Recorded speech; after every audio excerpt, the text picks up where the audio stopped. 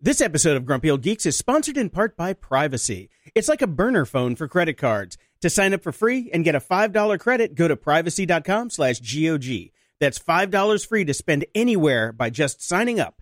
Privacy.com/GOG.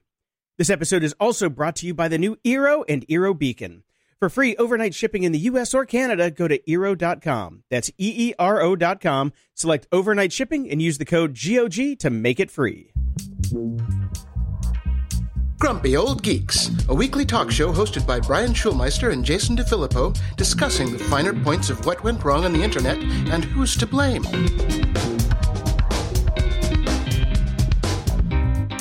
Welcome to Grumpy Old Geeks. I'm Jason DeFilippo. And I'm Brian Schulmeister. Woohoo! It's almost over, this giant goddamn heat wave. No, it's not. I don't know if you checked the weather for next week. Oh, man. So I did something drastic and radical this week. We have central air in the house.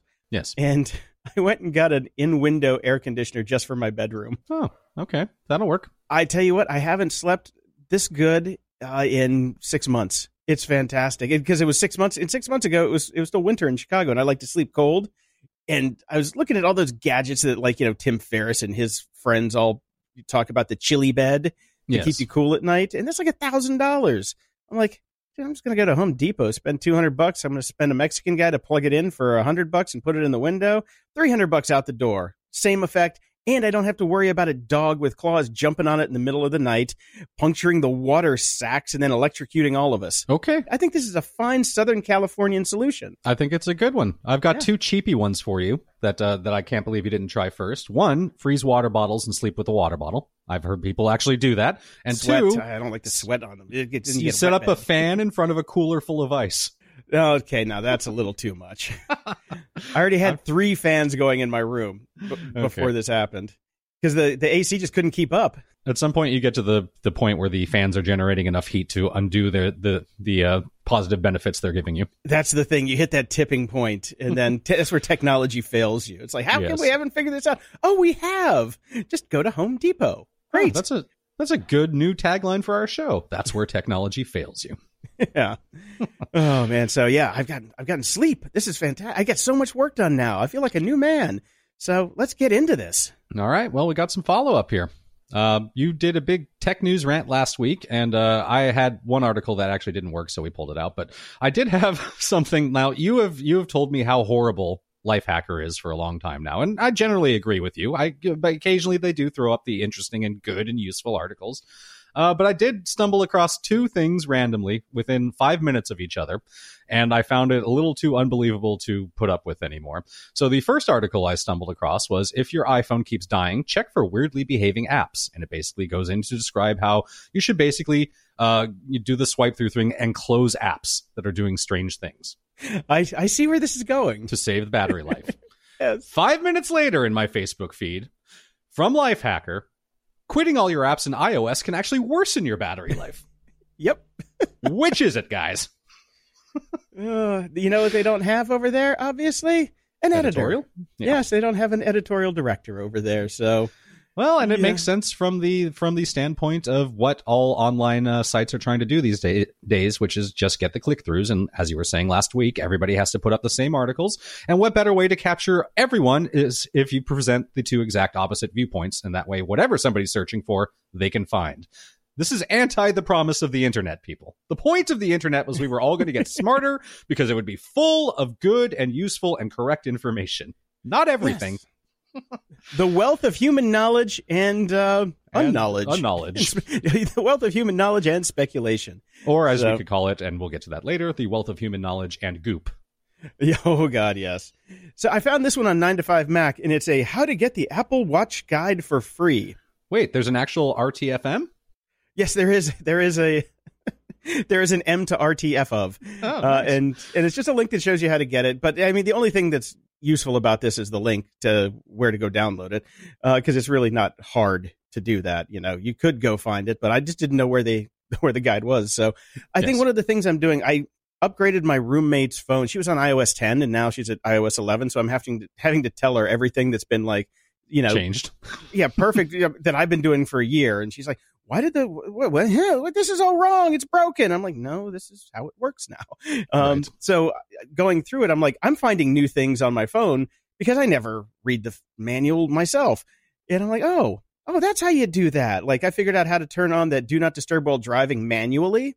Mm-hmm. So if you want to just tell somebody you're going to the store or going on a trip, you can turn it on manually and they'll get notifications if they try and ping you that says you're driving to really kind of round out the subterfuge. Right. It's always a good thing to have. But since you're a new to the Apple Watch guy, I thought I would send this for your benefit. Also mine, because I'm always finding new stuff to do with my watch and I kind of dig it. I do appreciate that. I'm happy to have it. I'll take a deeper dive through it. I immediately went through it to see if I could figure out my problem with continually getting the announcements about cellular not being set up correctly, and nothing in there about that. Also, breaking news as of this morning, apparently Verizon has switched the service on for my watch yet again. So I'm going to this time I'm just going to call them because the online chat thing is too excruciating. Yeah, unless you Tyler Durden Verizon, I think you're kind of at the whim of getting on the phone. We're going to see a genius. Yes. Oh man, I wish you had an AT&T watch. I'd trade you, but no. I'm really glad I don't have AT&T because it's always been historically crap here in LA. Oh God, don't even get me started about that. Now some charging pad issue follow up because you could not get you have an 8 Plus, or do you have an 8? Yes, I have an 8. You have an 8. Okay. My roommate has an 8 Plus, and that's when I upgraded her iOS, to 11 to see if her phone would work on my charging pad because it wasn't working, just like yours. Took it out of the case, laid it on the pad. No bueno. Exactly what happened to me. So upgraded to the latest iOS, tried it again, nothing. Mm-hmm. Rebooted the phone a couple times just to try that, nothing. Mm-hmm. And I tried it on all 4 of my pads. Same thing as you, just doesn't work. So I went around and, I tried it on all 4 of them. I have 4 charging pads around the house. Works great on my phone. Works great on my was it Galaxy S7 Edge. Fine for that too. Her phone, no go. And I was just wondering, maybe it's your phone. It could be. I returned the first pad. I got a second pad. Tried my phone, did not work. Tried my iPad, did not work. Tried my watch, did not work. Tried my wife's 7 phone. I don't think it works on the watch. I think it's Look, just the phone. I was ready to put the kitchen sink on the damn thing to see if I got a charge. That's where we were at with this point. And I tried my wife's phone, which is a 7, also did not work. So I'm returning the second pad, and I am off chargers until we get version 2.0s. Okay, I'm actually just putting my watch on right now, and the verdict is, give me a drum roll. Nah. Like I said, I was literally throwing everything at it that I could think of just to see if anything would work. So apparently not. I've either gotten 2 bum ones in a row, or they just don't work with my particular stuff. So it ain't worth it for me anymore. I think it's the phone. I think you have a problem with the phone because, mine works great. My roommate's doesn't. So the pads work. I have gotten the pads to work, but. Yeah, her particular phone. I don't know. Maybe you guys maybe sat on it someday and broke the little chip. I don't know. But anyway, sorry about that. Yeah, that's okay. So yesterday, because this is a little follow-up again, because I think we have to cover this every single time on every single episode at this point. I told my son he was going to have pizza for dinner. And then I was sitting down and I was going through my Facebook feed really quickly. And there was a Domino's ad for pizza on my feed. My phone is listening to me, Jason. No, hold on. Domino's is one of the biggest advertisers on Facebook ever, anywhere. So it's not surprising I would get an ad for it. Did this ad happen to coincide maybe around, the time that you would be sitting down to dinner? Time? Yes. Yeah, as a matter of fact, it did, Jason. Wow. I didn't think about any of that at the time, though, because I'm concerned because I wear tinfoil hats and I think everybody is evil. Oh, my God. Chemtrails, pizza trails. Yeah. We'll just call this pizza trails. Now, Bird. The LA Times had a good opinion piece on Bird, and this opinion piece has been around for a while, not just even about Bird, but just about the Venice, Santa Monica area, because we have this confluence of the incredibly rich and the incredibly not so rich and the homeless here. This entire article is reiterates everything that we've been saying about these stupid scooters to begin with, so it's worth the read, and it's done in great language. I particularly like his paragraph talking about how every day he has a near collision with a Bird scooter rider, then he defines Bird scooter riders as these like idiots, which they are, and then he gets into the real problem here is it's enabling all the rich young people that work at these various Googles and Silicon Beach companies here to basically just blow past all of society and not see the things that are happening around them, which I kind of agree with. Well, to be fair, I don't think they really looked to begin with, even when they were walking, because they were just busy looking at their phones and Snapchatting the whole time, flying their drones. We have had this article in many iterations even before Bird because of exactly those things. And the other thing that everybody always tells me about the Bird apologists, whenever people come to me and ask for me to start ranting, because I think they just like to see me go slightly crazy, and then they do apologies for it, and they always come up with that. Well, what about the last mile problem? And in this article, he says it perfectly. Problem? Is it a problem for a 20-something to walk a single mile in Venice itself? Venice is the solution. The weather is perfect. The ocean is right there. Each block has something interesting to see. How is walking a mile a problem here? There's no snow. There's just man poo. That's more sand fan. Well, there's a good bit of it down there. But yes, and somebody of my own heart over at Instagram started an Instagram account called Bird Graveyard, where they solicit people destroying birds. There are lots of fantastic videos on here of people's anger and frustration and dumping them and setting them on fire. And I would highly recommend that nobody do this, because you're putting up, basically you're giving yourself proof that you've destroyed property, but it is hilarious. Yeah. Oh, here's the proof that I'm a vandal. Great. You know what we should do? We can go make an Instagram account for, bird helmets. And It'll just be no photos found. No photos. Just leave it empty. One text update said we couldn't find any. Yeah. Bird helmet. Yeah. Was it the Alliance of Bird Helmet Riders or something like that? Yeah, because there's never going to be anything there. No. And when the scooter scourge first started, we talked a lot about how Segway really missed the boat on this one. Well, they're trying to get themselves back in. They're doing electric skates that attach to your own shoes. Okay. I looked at these. Now, I used to have a friend named Tontek Chelik. He's a couple of years older than I am, I believe. He actually wrote, Internet Explorer 3 for the Mac. Very smart guy. Mm-hmm. But we were hanging out one time, and he had bought some of those shoes that you could, do a little flip, and they turned into roller skates. Yes. Mm-hmm. Yes. 40-some-year-old man doing these skates. Yes. And when I saw these, I just thought of him, and everybody around him, we would all go out together, a bunch of us, just technorati people, or, just everybody in the crowd, the micro formats crowd. And he would pop on his skates and start zipping around. And all of us would immediately stop walking and let him get at least 100 feet in front of us, because we didn't want to be seen with him, because, man, that looked silly. These look just as silly. But there is no shame anymore. And I'd just like to say, anybody that gets these will quickly be banned on the boardwalk as well, as they finally done with the scooters. And it's been great watching people getting tickets the last week. Oh, really? You got to take some photos of that. Oh, there is nary a scooter to be found on the boardwalk anymore. So my bike rides are finally decent again. Oh, thank excellent. you, government. Oh, that's fantastic. And the Segway does have that other little gadget that they've got out now. I don't know if you've seen it. It's like a low profile Segway where it just kind of chops off at your knees. Oh, that's what those things are. I've seen a few of those around the area. Yeah, that's Merlin Mann has one of those and he loves it, but they look pretty cool. The only big issue is they're heavy and you got to carry them. If you live upstairs, you got to carry them up and down the stairs, but they also have this crazy follow mode where, when you get off of it and say you're walking through the store, it will follow behind you.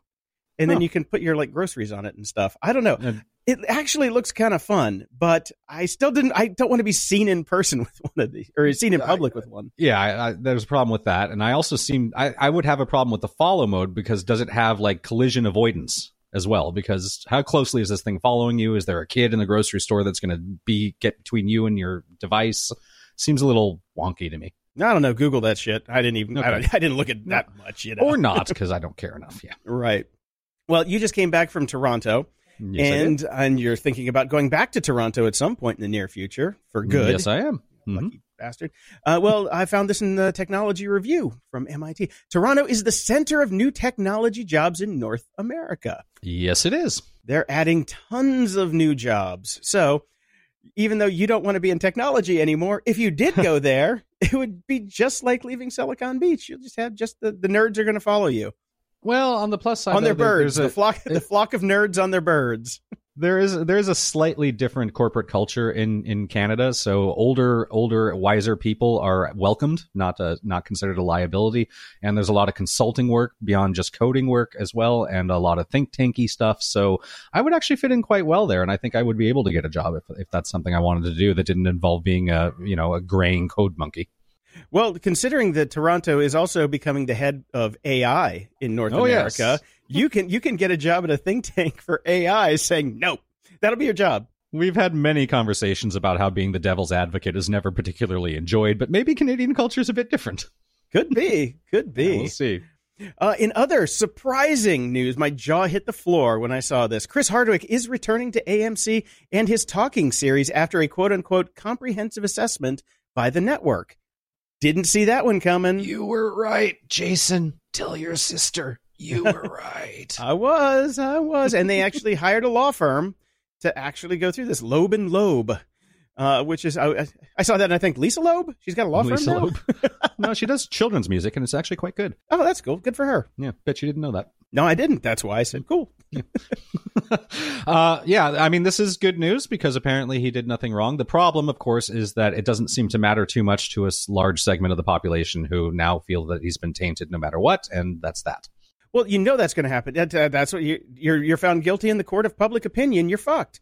Yes. And you know what, though? I'm going to watch his shows and I'm going to listen to his podcast. And I want him back because, God damn it, I want his house shit video feed from Instagram because I was so interested in him building out that podcast studio and all the cool stuff that he was doing. And then it just went dark when he went into exile.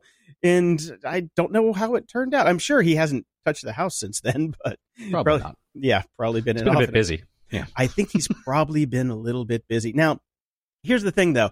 When the news came out and I logged into Twitter and I saw Chris Hardwick was trending and I'm like, oh no, he fucking killed himself. It got to him and he killed himself because now anytime I see a celebrity's name trending on Twitter, they've either Amy Winehouse or Harvey Weinstein. Those are the two options that I have right now. I like how you did that. Yeah, that's kind of it. And Winehousestein. Winehousestein. And then I saw Jeff Goldblum, and I'm like, no, we didn't lose Jeff. No. And then he just got a new show. And then this morning it happened again. Nicole Kidman got a new show. And I'm just like, oh, no, we don't want to lose Nicole. Oh, congratulations, Nicole. It's like I just get dread every time I see a celebrity's name in Twitter now. I think this is more user error. This is your brain, which has now wired itself to do that. It's been trained by Twitter to just catastrophize anything that's in trending news because there's almost never any good news in trending news or in mainstream news or in fake news. Oh, there's just no good news. So I guess that's how it works. Yes, pretty much. Oh, man. So, well, I'm glad for Chris, though. I'm glad Me too. I'm glad he got cleared. We like to see people get not what they don't deserve. Mm-hmm. See the triple negative there, I think. Well, we'll see if he, I don't know if he got kicked off of NBC for The Wall or not, but we'll see if he comes back on that. That show was fun. It was a uplifting show. Anyway, speaking of uplifting and flipping, remember that burger robot that was in Pasadena that we said we were going to go check out that we never did? And never did, yeah. Mm-hmm. Yeah, well, I lived in Chicago, so it was a hell of a long commute for a burger. But you like to go to Dodger Stadium. I do. Well, they're taking that burger flipping robot from Pasadena and they're going to make it cook chicken nice. at Dodger Stadium. It's going to be frying chicken tenders and making tater tots. Okay. Well, when is it started? Because I haven't been to a game yet this year, but I will try to make it there just for this. It's going to be there in August. So okay. Well, as soon as postseason. All right. I think it's at August, but it doesn't say how long it's going to be there. Yeah, Flippy will start up in August. So okay. I will get my ass to a game. This episode is sponsored in part by Eero. Eero is a home Wi-Fi system like nothing you've seen outside of big office buildings with tons of employees. The new second-generation Eero and Eero beacons allow a customer to build a Wi-Fi system that's more perfectly tailored to their home than ever before. They offer more speed and range with an incredibly high-quality build and elegant design. These are not your ugly blue boxes with a ton of antennas sticking out of them like the old days. Eeros look great and blend right into your home. Every Eero component, from the finishes on the enclosures to the circuit board, is carefully sourced, assembled, and tested. Their manufacturing process rejects any performance flaw or cosmetic defect larger than the tip of a needle. Every system automatically receives over-the-air software updates so they can continue to deliver performance improvements and new features. Eero systems also work with the internet service provider you already have to unlock the full potential of your connection. Just plug it in and go. It's great. Eero has also come out with their Eero Plus security product, which combines the best security features and tools into one subscription to keep your personal information and devices safe. For $99 a year, Eero Plus prevents you from accidentally visiting malicious sites without slowing anything down. It automatically tags sites that contain violent, illegal, or adult content so you can choose what your kids cannot visit right in the Eero app. And it comes with network-level ad blocking so the ads don't even load. And with your Eero Plus subscription, you get 5 accounts on the Encrypt.me VPN, a 5-user family plan for 1 password. Oh my God, yes, thank you. And 3 device protection from Malwarebytes antivirus software. If you paid for everything separately, it would cost almost $370 a year. Now that is a bargain. Eero really is the future of Wi-Fi for the home, and I can't be happier with my system. It's so awesome, you're going to want to get an Eero as soon as possible. So we've arranged for free overnight shipping to the U.S. or Canada. Visit Eero.com, that's EERO.com, and at checkout, select overnight shipping, then enter the promo code GOG. Free overnight shipping to the U.S. or Canada, we've got you covered, man. Come on. Just like Eero will. That's EERO.com, overnight shipping, promo code GOG. In the news...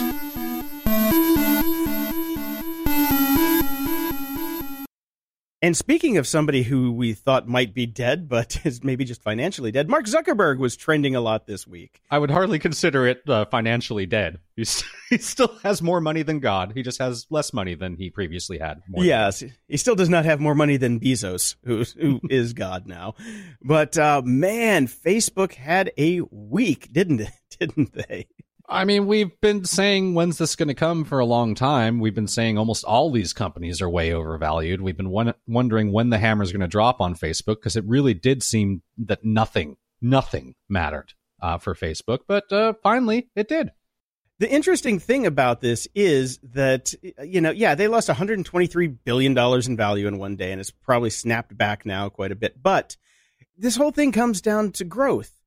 When you have the entire world as your customer, this is where Wall Street falls apart because they rely on growth. Yes, once a company has taken over the entire sector, they're no longer so valuable.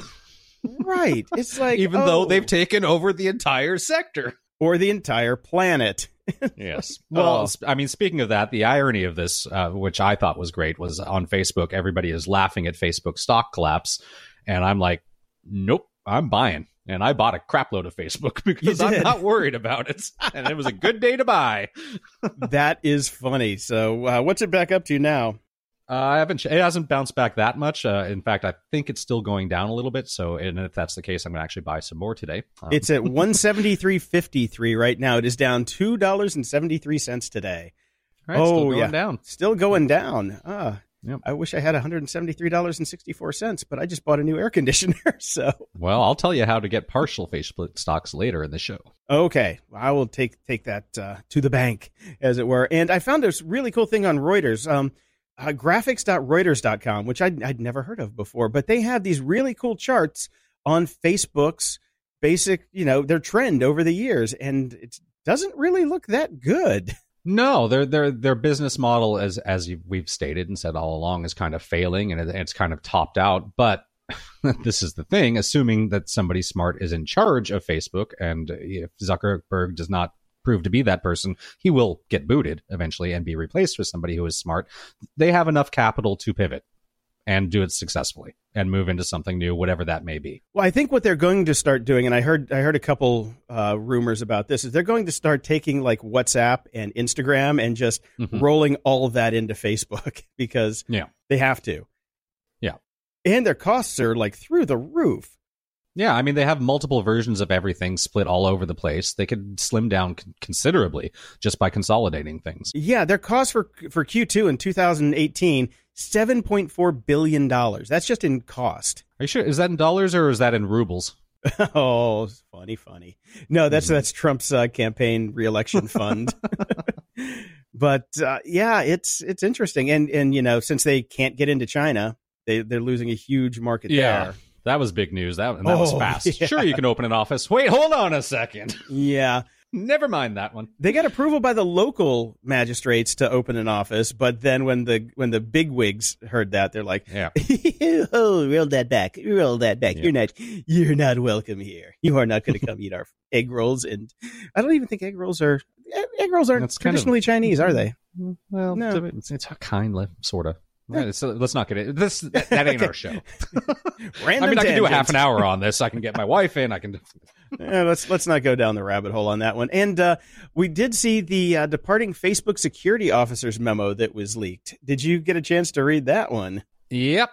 Oh, my Yep. favorite line here. We need to listen to people, including internally, when they tell us a feature is creepy or point out a negative impact we are having in the world. Yeah. We need to deprioritize short-term growth and revenue and to explain to Wall Street why that is okay. Well, that's the real issue, though, isn't it? That's the hard one. It's hard to fault Facebook for the things that they have done because they're public, and that's what they need to do. Now, we all know that ethically, Facebook would be having next to no problems on most of their issues wouldn't be here now if they just did things ethically all along. There wouldn't be this hatred towards Facebook. There wouldn't be people leaving. I saw that you deactivated your account again yesterday. Yep. All that sort of stuff wouldn't be happening if they would have been a good company all along. But Wall Street doesn't value people doing that, sadly. Right. And he ends it with, we need to be willing to pick sides when there are clear moral or humanitarian issues. And we need to be open, honest, and transparent about our challenges and what we are doing to fix them. Now, there is no more we here. This would be you because he quit. Yeah, sadly he quit. This is exactly the kind of person that Facebook needs to have in their company. And wherever this guy goes, I'm going to look at that company and see if he's going to put his money where his mouth is. Oh, God. Please don't let it be Uber. Please don't let it be Uber. Please don't let it be Uber. Well, Ariana Huffington certainly didn't fucking fix Uber, did she? Oh, that heaven room didn't really get the... No, didn't work out. Oh, Shocking. man. God. Well, some good news here. Virgin Galactic's third supersonic test flight hits Mach 2 and 170,000 feet. They're halfway there. They're halfway to space. So Right. I'm glad this thing is back. The VSS Unity is doing well. I'm hoping they fix that one problem where if one guy pulls the wrong lever, the whole thing explodes. That was a definite design flaw in the last version. But I'm hopeful for these guys to actually get up there soon, because if not, basically Bezos is going to just start shoving people in rockets and shoving them up there anyway. So it's a race. It's a space race. It is a space race, and lots of good space news this week. Evidence has been detected of a gigantic lake beneath the surface of Mars. There is water on Mars, people, which means there could very well be life. I mean, obviously not Martians. Marvin the Martian is not up there, but we could be looking at some, basic cellular stuff on another planet, which, I mean, come on. That's amazing. When I was reading all this news, I'm like, man, I want to go back and listen to Stranger in a Strange Land again, because that is such a good book. It is a good book, yeah. So, yeah, the water on Mars stuff is super interesting. So we'll have links in the show notes. You can go check it out. We won't go through all the science, but it's pretty badass. It is pretty cool. What's also pretty cool is MoviePass tried to do a reverse stock split, and their value immediately plunged 50%. Apparently, it's going even worse because God bless our listeners. When they know we hate a company, they inundate us with news. We just got tweeted 12 minutes ago by Seth Blockchain Lassans that here's a little something for the next show. It looks like MoviePass literally ran out of money. Hilarious and sad at the same time, with a link to a Gurn article. And TJ also tweeted us MoviePass is on life support with a different article saying that they're basically about to die. Couldn't have happened to a better business planned company. This is what happens, kids. Somebody needs to actually pay us to do these predictions on the show, because didn't we predict exactly this? I was going over our history this morning in the shower, because we're preparing for this live show that we have to do. And I'm like, what are we going to tell these people in Canada? And I'm like, oh, that we're usually right. If we were baseball players, we'd be making $50 million a year. We're batting way over 500. I know. I mean, the problem is we just have to wait for our predictions to come true. But generally, I think we're batting at about 900. I'd say so. In other new news, which I think just kind of follows up what we were talking about last week, where car companies are just getting scared shitless that people are going to stop buying cars in the coming years. GM has launched a peer-to-peer car sharing service. There's another company that already does this, but this is GM. They're coming up with the Airbnb of automotive.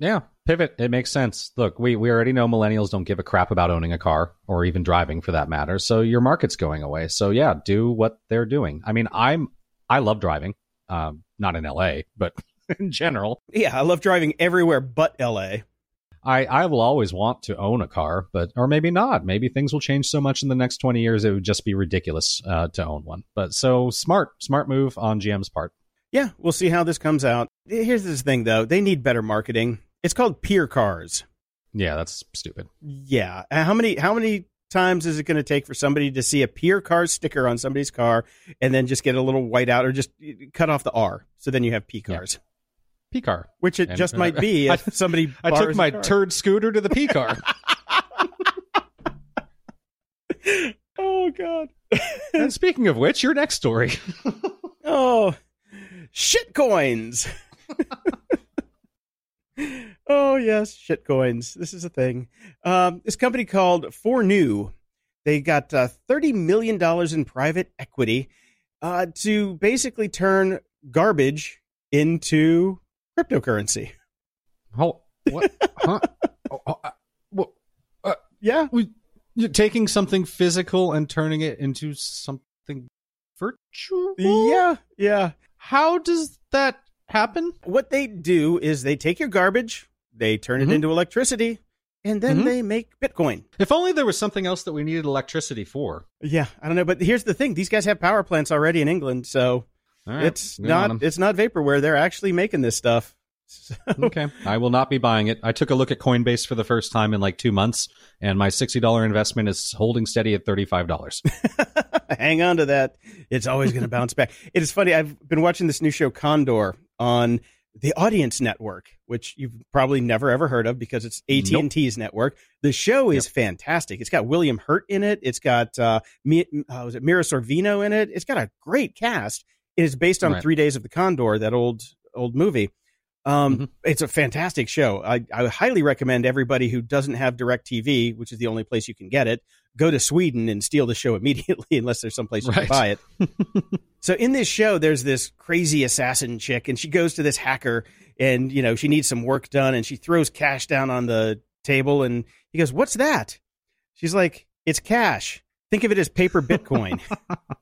Well, speaking of paper Bitcoin, there's a great article on Slate, No Shirt, No Swipe, No Service, about how businesses are starting to refuse to take cash. Oh. And the article is pretty long form. It says cash is a miracle. It's one of the things that enabled our entire society to move forward. It gives us privacy. It gives us security. It gives us all this stuff. So why are we stopping to use it? And it's because everybody's happy using their cards. Nobody wants to carry cash anymore.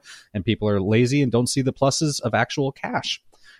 It's a very long article about it. I implore everybody to read it because I know most of my friends now are always shocked at me because I always have like $200 on me. I always carry cash on me. Well, look for somebody to roll you next time you go to pub trivia because they know you got $200 on you. I do the same, except nobody knows where I live and I don't go to pub trivia. So good luck finding me, suckers. But yeah, I always have $200 on me, minimum. Because I pay in cash for just about everything. I hate putting stuff on my cards unless it's something that I can expense to my company. If I can expense it, it goes on a card. Otherwise, everything goes on the card. Then yes, yeah. Otherwise, I pay cash. So that's just the way it goes. This next one I found: Scraper bots in the secret internet arms race. This article should have come out in 1999, I'm believing. It's a story about bots. And this comes from Wired. And I'm thinking maybe they just exhumed this article and put a fresh coat of paint on it. Yeah, they scraped it off one of their older articles. Wired is now, Wired's new story AI is just scraping old episodes of Wired to see what they can repurpose. I can't wait for Wired to repurpose all their hot buzzwords articles. Those are always my favorite. Push is back. Push technology. Oh my God. So anyway, it's a funny read if you're a programmer that has ever written a bot to go scrape websites, because I know I've written probably 50 of them, I think my first one was to scrape Whois to find out dropping domains, and then, wrote another API to go and buy the domains as soon as they dropped and all that stuff, because you could have made money on that back in the day. But anyway, this is just like Walmart and Amazon going toe to toe trying to get their prices, the same. Yeah. It's very funny. Now, this next one is interesting. And it's interesting because this is something that I don't know if you remember. Back in the old day, if you went to a service, you could take your data with you. Your social graph was not proprietary to whatever service, Twitter and Facebook, motherfuckers, and you could take your friends with you. Now, with the backlash, with all of this data protection stuff, and thanks in huge part to GDPR, Google has launched the Data Transfer Project. Now, this is a new open source service-to-service data portability platform, so all individuals across the web can easily move their data between online service providers whenever they want. Something that we used to be able to do all the fucking time until you guys said, oh, wait a minute, people can leave our service. This stuff is worth something. Yeah, this might be valuable. So, I mean, I can still remember the day when Twitter used to be able to let you import your contacts from Facebook, and Facebook said, no, not anymore, and shut them down. Yeah. Now, I mean, on Blogrolling, the site that I sold in 2004, data portability was one of my selling points for people to join my service. And people stayed on my service because they're like, well, this is great. I don't have to, if I want to go somewhere, you're just going to give me an OPML file of all my links that I can just take and insert somewhere else. I'm like, yes, it's your data. It's not my data. I'm just a steward of your data while you're paying me. When you don't want to pay me anymore, please take your data and go fuck off because you're not paying me anymore. What is this paying you for services thing of which you speak? Oh, that's right. Did that get scraped up from the past as well? That's right. I forgot. In 2002, I built a service that people could pay me for to use so I could eat and pay for servers and things like that. It was freemium. There was a freemium tier, but this was back when freemium was like, what's that mean? I'm like, oh, I'm going to give you a basic service for free. And the people who pay for it overpay to, kind of offset some of the free stuff. And if I give you a good enough service, you're going to pay me for it. And when you pay me for it, and even if you didn't pay me for it, your data was still yours. That was, we were open, the open web back in the day. So I see this now that this is news, and this pisses me off so much. You have no idea. I'm like, I was screaming at my computer when I saw this. I'm like, oh, you are so magnanimous now, giving us back our data and letting us switch services. Go die in a fire, all of you. Screw you all, big 4 or 5, whoever you are. Duh. This just irks me because this is the way the web used to be. And now they have to come back and like re-engineer the web so we can have what we used to have. People being nice to each other and not trying to hoard your data. The emphasis on get off my Gopher sites. Get off my Gopher. Oh, man. Okay, sorry. I need to take a breath after that.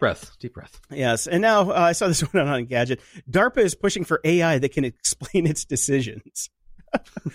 We've talked about AI and how people are like writing these systems that are coming up with answers, but it's a black box. They don't know how the AI is doing it. So this is basically DARPA coming back and saying, when you guys are developing these things, can you ask it to show its work?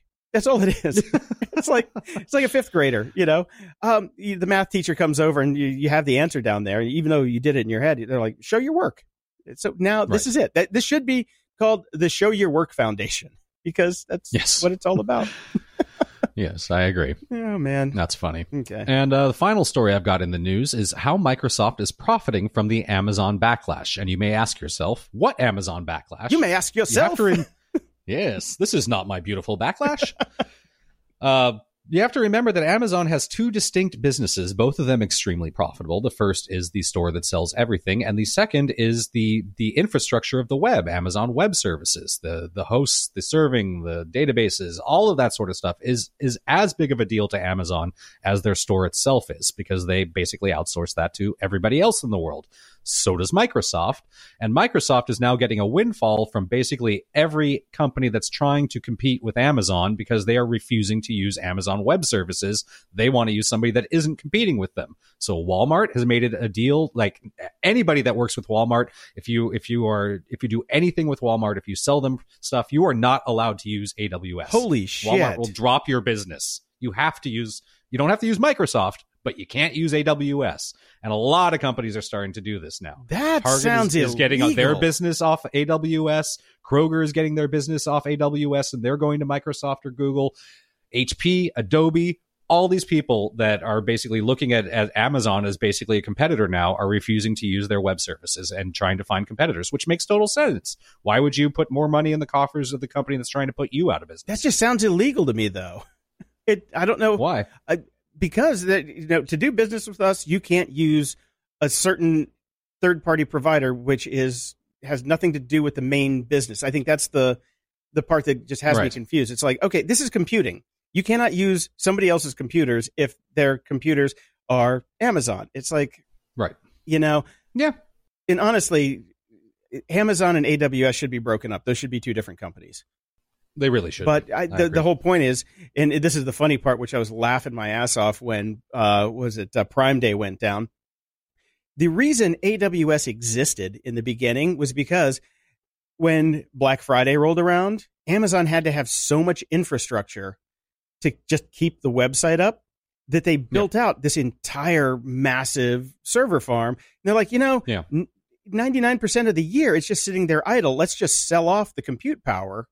And then that's what we'll have. So when Prime Day rolls around, they've sold off so much compute power to everybody else, they can't even keep their website up on Prime Day, which is a totally bullshit holiday that they made up themselves. So they did this to themselves. So I had a good chuckle about that. But this is kind of interesting. That it's going to be fun to watch. And as a person who owns stock in both Microsoft and Amazon, it's a win-win so far for me. Yeah, it's just 6 of one, half dozen the other. The needle just moves to one direction or not.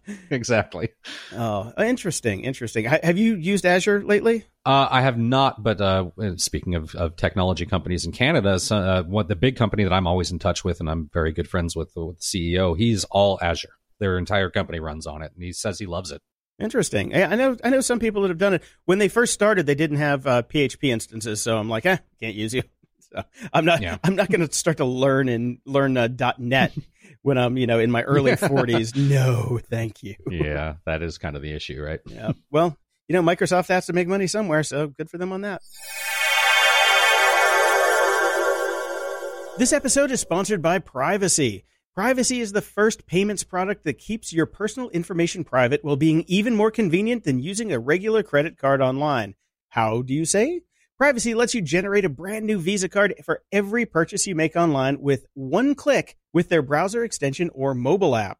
We all buy stuff online more and more, and what Privacy does is give you a temp card number for every site you buy from. Never forget to cancel subscriptions or trials ever again, like yours truly does all the damn time. That alone is worth the price of admission. And the price of admission, yes, it's free.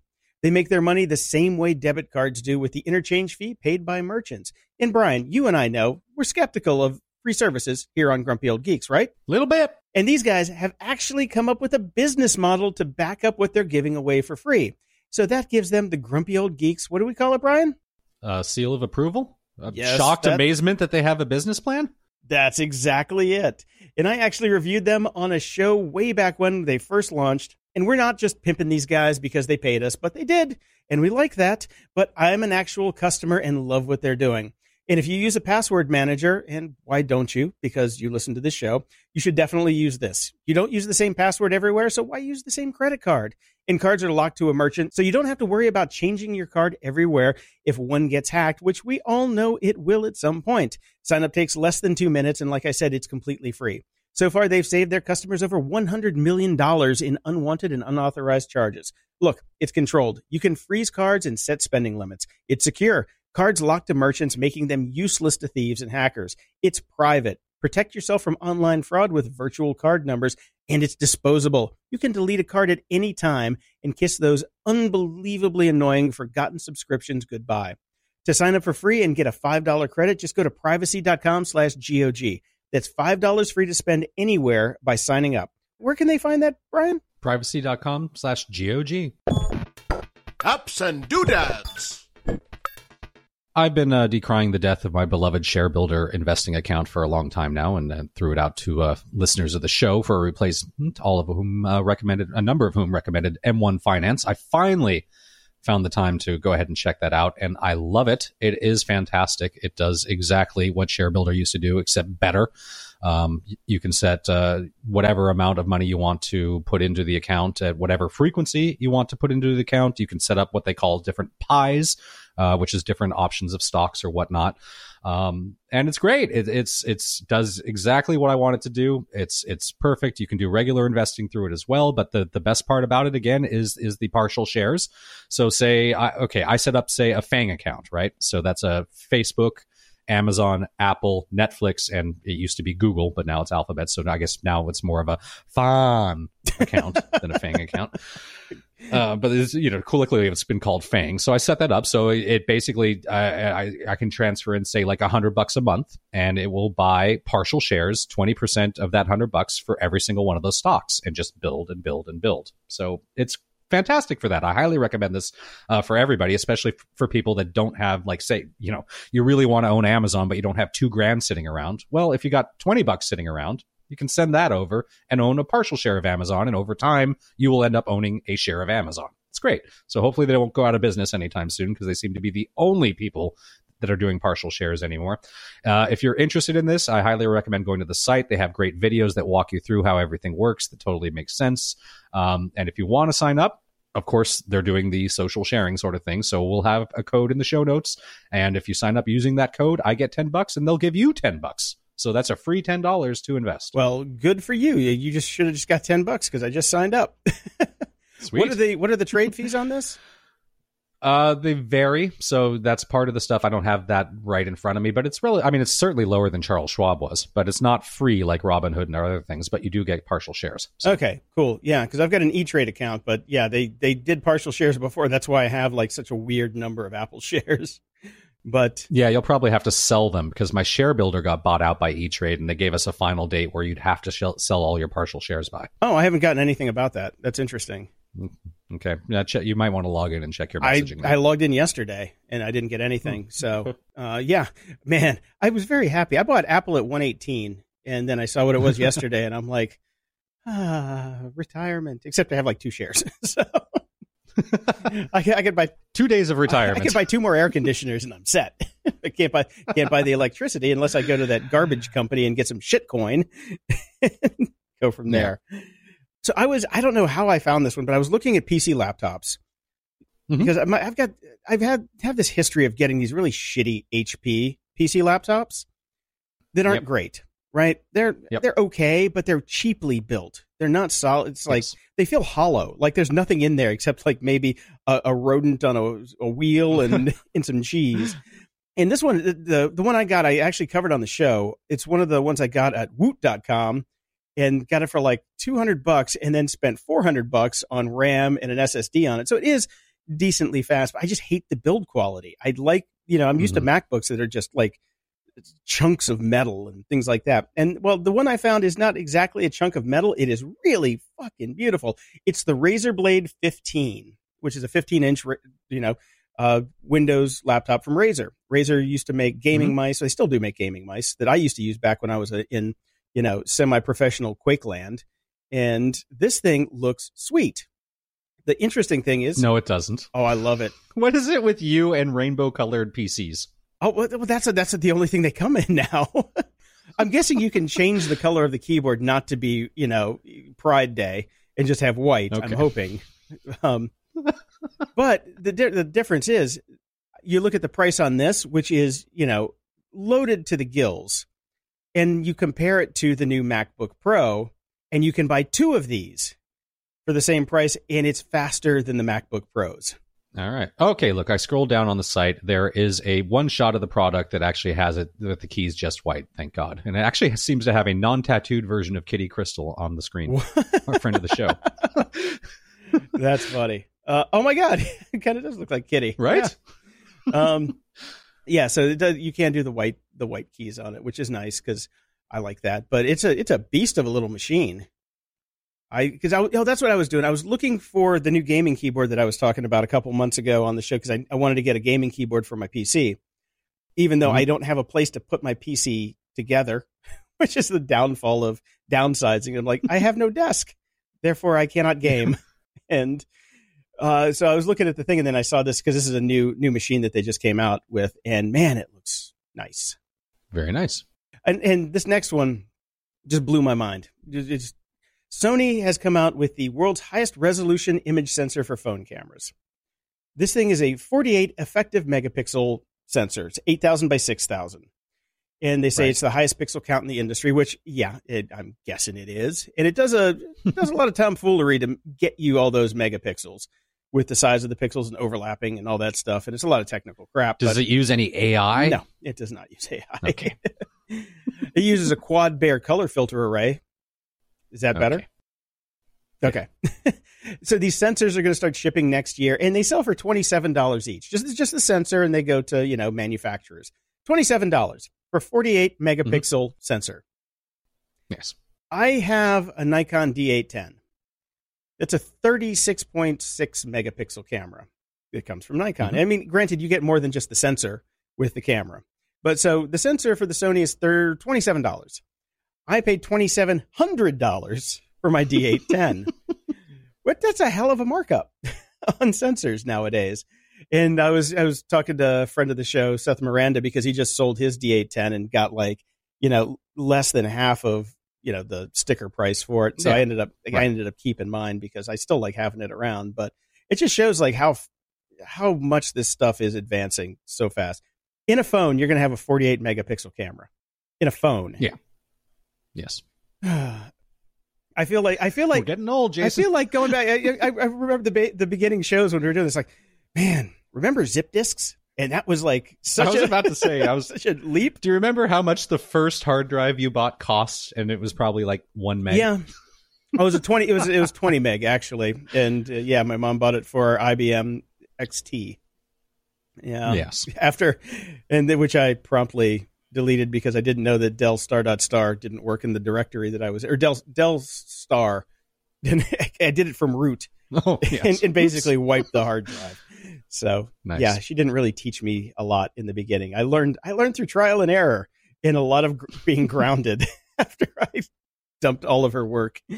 But I told her, stick to floppy drives. Why do you want a hard drive? We got floppies. Look at all the floppies. You can stack them up and they're as tall as me. What's wrong with these? We don't need anything else. We have a hole punch. We can make them double density.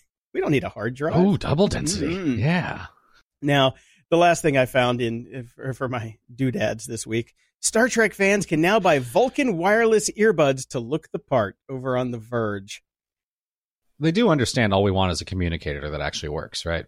That's true. That's true. The thing about this, and I'm looking at them again right now, we covered these on the show about 3 years ago. They weren't being sold as Vulcan earbuds back then. They were fairy buds. They were elven fairy buds. Yes, remember that? Right. Now that I'm looking at it, I'm like, these guys pivoted. They pivoted. They went to Vulcans. Yes, I think maybe that's awesome. Yeah, I think maybe ThinkGeek saw them and said, "Hey, man, we can sell these for Vulcans. You don't need no stinking fairies on ThinkGeek." That's true. $39. Barrett also sent us that on Twitter, and I was not that I would go to Comic-Con, but this would complete my outfit. I would wear these and the Segway skates.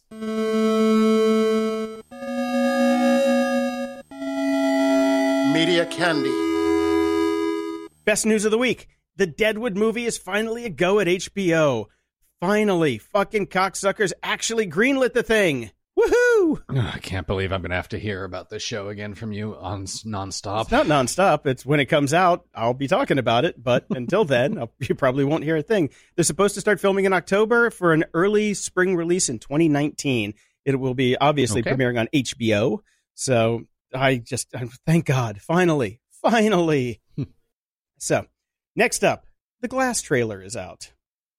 Yes. Now, this is the follow-up to Unbreakable, M. Night Shyamalan Ding Dong's movie of gazillions of years ago that everybody was waiting for. And did you get to watch the trailer? I did, and I really found myself not caring. I didn't think you would. You're not a Shyamalan Ding Dong fan. Well, I was until he started to really suck. Until everything after The Sixth Sense and Unbreakable? Pretty much. Yes. Yeah, he had 2 hits. That was it. He had 2 hits. Yeah. Yeah. But I thought, what was the latest movie with the crazy guy? I can't even remember the name of it now. Oh, I heard that one was actually It was okay. good. It was really I just never good. went and saw it. It was really good, especially for the last 30 seconds of the movie where Bruce Willis shows up. I'm like, oh, doggy. Now, moving on to other trailer news. Alita Battle Angel finally has a trailer. Okay. They had a teaser trailer before, and everybody was like, man, her eyes look creepy. But now they have a full trailer. And I didn't realize this was directed by Robert Rodriguez. I thought James Cameron was going to direct it. But I forgot that he's making 17 Avatar movies that nobody will ever care about right now. That nobody will care about and that will never be released. Yeah, yeah. This looks good. This looks really good to me. I was a fan of the original back in... I originally saw it in 1994, because if you go look at my Twitter headline, or was the big graphic at the top there, my masthead, that was the first graphic that I made for Spew, my first real website. And there's a picture of Alita Battle Angel on that masthead. So I've been loving that show forever, and I haven't seen it probably since 1994, 1995. So I went to eBay and bought a copy. So on DVD. On DVD. I first had it on VHS. Yes. So yes, of course. So I can't wait for this one. This actually looks like they're doing it right. And, Robert Rodriguez for me is hit and miss, but this looks like it might be a good hit. I finally got around to seeing Ready Player One. I thought you'd seen it already. I was surprised to see this in here. Nope, hadn't seen it, never got around to it. Had hoped to make it to a theater. Shit happens, never did. Finally came out on home video or streaming or whatever the hell we call it these days, and sat down to watch it. Sweden. I should have done Sweden. But really, not bad. Told you. Didn't hate it. Yeah. It was okay. As long as you don't, as long as you're not looking for a straight up interpretation of the book, it's a decent movie. That's what I said. Yeah. It's like, it's not the book. It's a fun movie if you just go with it. I watched it again this week too, surprisingly. That's why I was surprised to see this in here. And I was actually coming in to put it in the show notes when I saw that you had it in here, because Ready Player One only has one play in it. This is not a replayable movie. If you watch this movie again, you are going to be bored out of your mind. It's a one-trick pony. So I would say you watched it once, you liked it. If you go back and watch it again, kind of like The Last Jedi, you're going to hate it even more. You're going to hate it.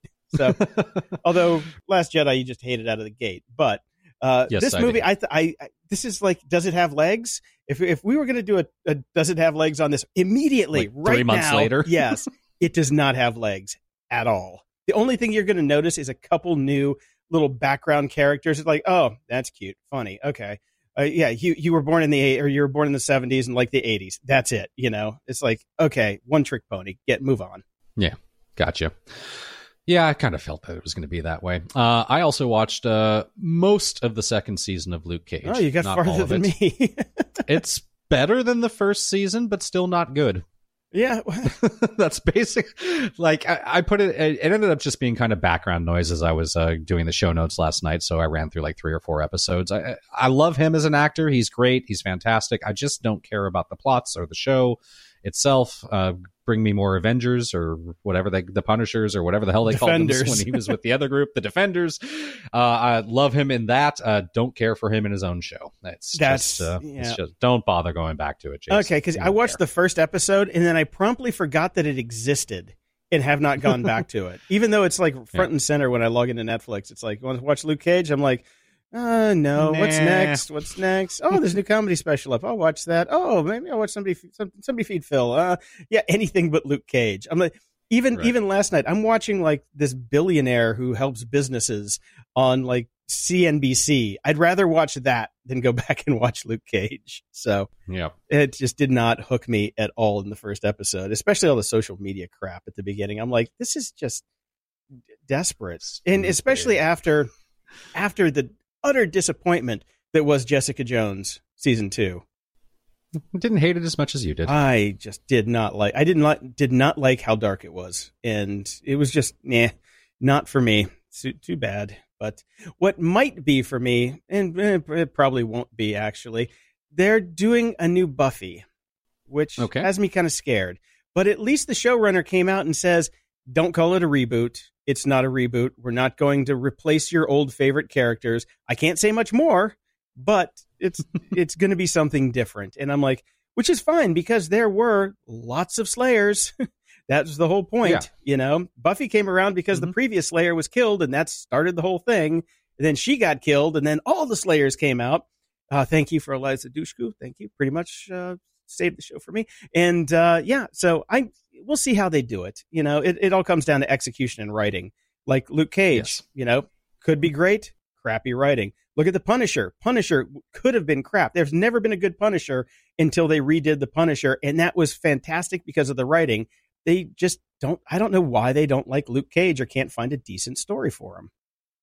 Right.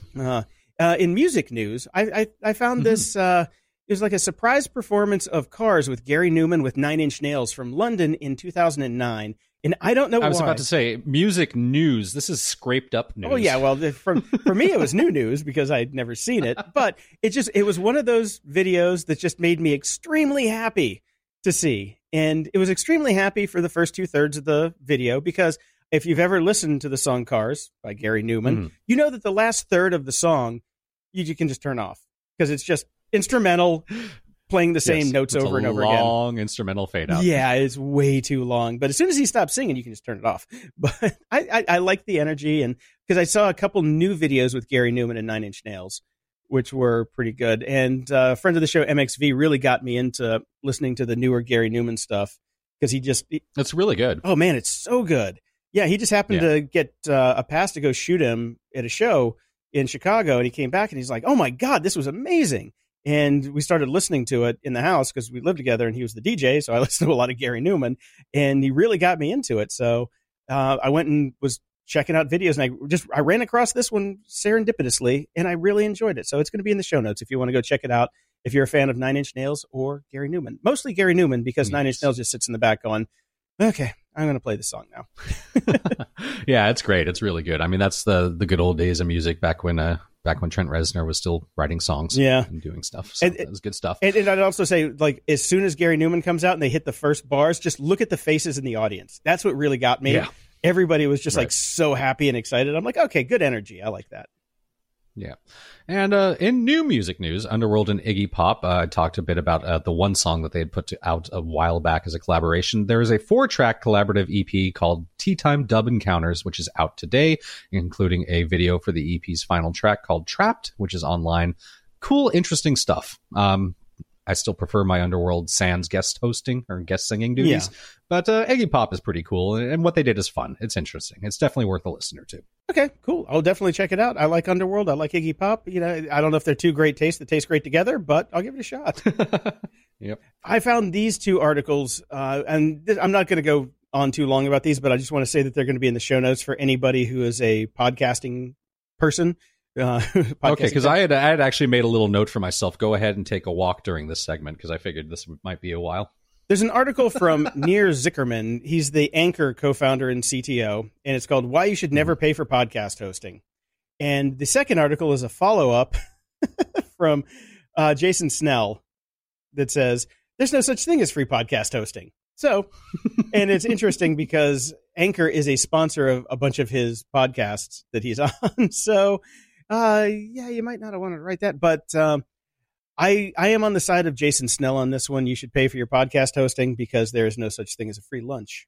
As we've covered on the show many, many times. If somebody is trying to give you something for free, they're monetizing you in another way, and sometime you might not like that. So it's worth it to pay a couple bucks a month to keep control of your show than it is to rely on somebody else's advertising department, because what we've also found is that there is a power law to these things, and the big shows get all of the attention from the sales teams. The smaller shows, once you hit a certain tipping point, get no love from anybody and you get the scraps. So I would say host your own show, sell your own ads, and if you have somebody who can sell ads for you, like we have Libsyn selling some of our ads for us, but we also sell some of our own. That's the way to go, because that way at least all of our eggs aren't in one basket. That is the way to go if you're a podcaster listening to the show. So that's my advice today. Woo-hoo. Now, last thing I have here is Planet of the Apps star Gary Vaynerchuk attributes show's failure to Apple's bad marketing. I love you, Gary, but the show's downfall was because it sucked. Yeah, it was horrible. It was a terrible We could have marketed show. this all day long, every day. Nobody would give a shit. It was bad. You can only put so much lipstick on a pig, and there's only so much lipstick for Gwyneth Paltrow because she's too busy on gooping it up, which we'll talk about shortly. But yeah, sorry, Gary. No, love you, man. But man, no, the show sucked.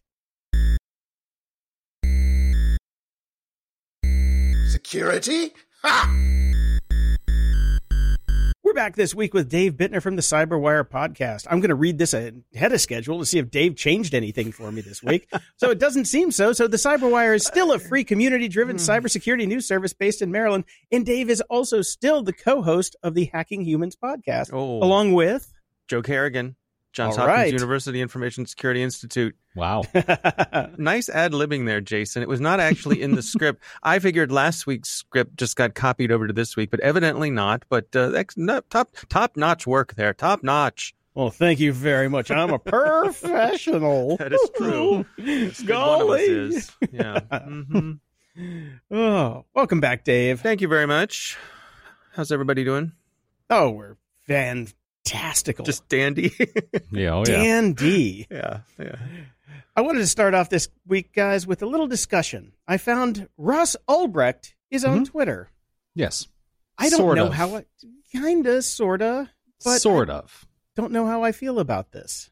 Hmm. What do you guys think? Well, okay, first off, he's not technically on Twitter. He is dictating his tweets over the phone to somebody that he has given access to his account for. So that is an interesting twist. We know prisoners are allowed to make phone calls, and they certainly are allowed to pass on messages that should be passed on to somebody else. And he is just doing that in a very cyber way. Well, back up for a second. For the purposes of our listeners, Ross Ulbricht is... The mastermind behind the Silk Road, who is in jail for 2 life terms for trying to have people killed and selling lots of drugs to people who also died using those drugs in a plethora of other charges, I believe. But to be fair, Jason, it was just a platform. It was just a platform. That's All right. Okay. So, having said that, he is not physically tweeting himself. He is dictating, and I guess comments are being printed out and mailed to him. Also allowed. I assume these things are looked at when they come in. That's generally what happens when you're in prison and you get or send mail. These conversations are recorded that he's having over the phone. That also happens when you're in prison. So it's a weird workaround. I'll give you that. It feels weird that somebody who is supposedly being stripped of rights is tweeting. But by the letter of the law... Well, could a judge say that he's not allowed to do this anymore? I suppose they could, right? Gosh, I wish a judge would decide someone wouldn't be allowed to tweet anymore. Yes, there's a long list, right? That starts with one. There are rappers out there who are banned by judge's decree from social media. So the judge could have banned him from social media. And by the way, this whole dictating of tweets and all this other crap, this did not come out till later. So when I first found this, his latest tweet was, started a new workout routine on Monday, and it's already kicking my butt. Burpee, pull up and run today. And I'm like, okay, what the hell is going on here? Why is Ross Ulbricht, somebody who is in jail for 2 lifetimes, telling me about his workout routine? How is this a thing in this day and age? Well, isn't the part of this that he's trying to petition people for clemency? So yes, this is. I was going to move on to that. Yeah, this is a PR campaign, I suppose. He's being very nice and right. It's I guess wanting people to see the human side of Ross Ulbricht. Yeah, having run Twitter for a number of famous people in the past, this may not even be him at all. This could all be concocted PR. I've certainly done that for people in the past. Yeah, that's a good point. I'm watching in real time how many people are signing the petition to let him go. And there are like about 1 or 2 a second right now. He's at 40,500, trying to get to 50,000. I'm sure there are absolutely no bots involved with that whatsoever. Oh, God, no. God, yeah. Also, no thank bots. God that change.org petitions are directly involved in our legal system. Exactly.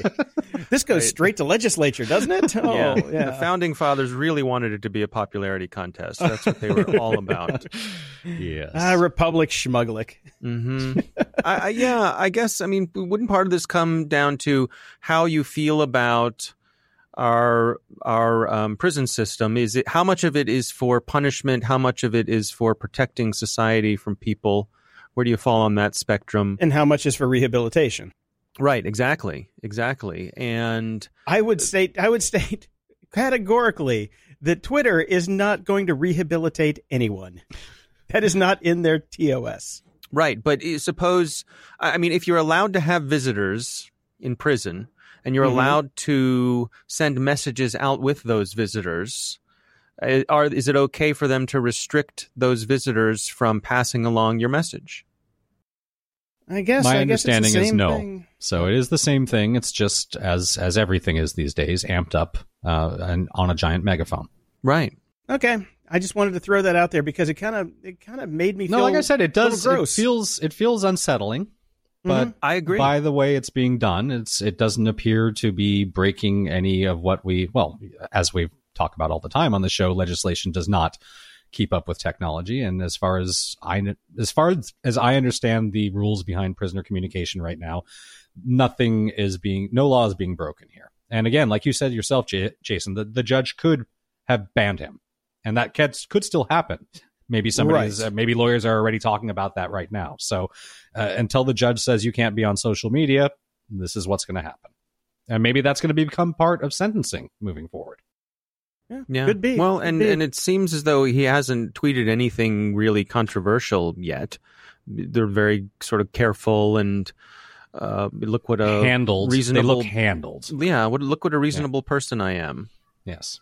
So. Speaking of people who tweet and aren't reasonable, let's talk about Julian Assange for a second. Oh, that was a wonderful transition there, Jason. Thank you very much. Because right now, as of right now, British and Ecuadorian authorities are discussing the fate of Julian Assange. Well, it looks like the horseshoe that he's had firmly up his ass for years now is starting to fall out.